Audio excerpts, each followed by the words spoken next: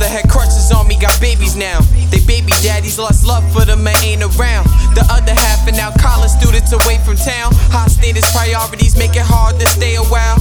Understand I got dreams, hard work pays off. Now all you need some company, a couple drinks, a little what you think. You know you celebrating when you wanna sing.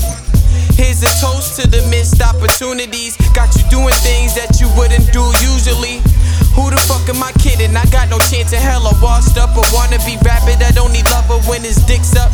Talking real shit like I'm drunk off for 6 cups. I'd rather have all of you bitches than chill with these niggas. At least y'all fuck me, then it's fuck me. These niggas say fuck me and they ain't never did shit for me. This ain't goes bros over hoes. I'm just saying I put some hoes over niggas I know. Niggas be saying that they'll ride and you see him turn pussycat. Niggas fuck with niggas I don't fuck with, I don't fuck with that. Still as fuck you niggas and you bitches all because I rap. Matter of fact, what do I do it for? Family, money, crazy tours. I don't even got a plan, which means I'm like who came before me.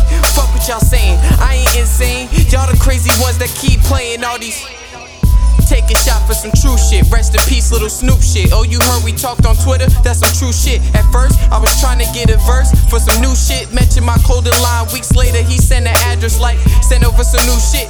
Died the day before I sent it, not to mention, forget mine. If I sent it in time, that probably could've changed his life.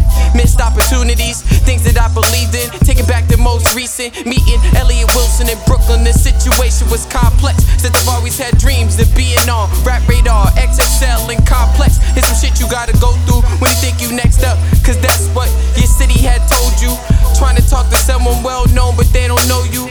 First time I approached him, asked if he was Elliot, hesitated to say yes he is. Still I shook his hand, walked away like damn. Only if I had a tape on me, this could be the time. Maybe I could kick a rhyme for him. Walked around the store another time, approached him again. I was with my cameraman, we out here shooting a video. I'm trying to get my buzz up, I got some bars, can you hear me though? Of course no, I was shut down. But he asked, where's my name, where's my tape? All the blogs picking me up now. He asked me what's my Twitter, then I told him that I tweeted him. About a half hour later, all I get's a retweet from him. About a half hour later, all I get's a retweet from him.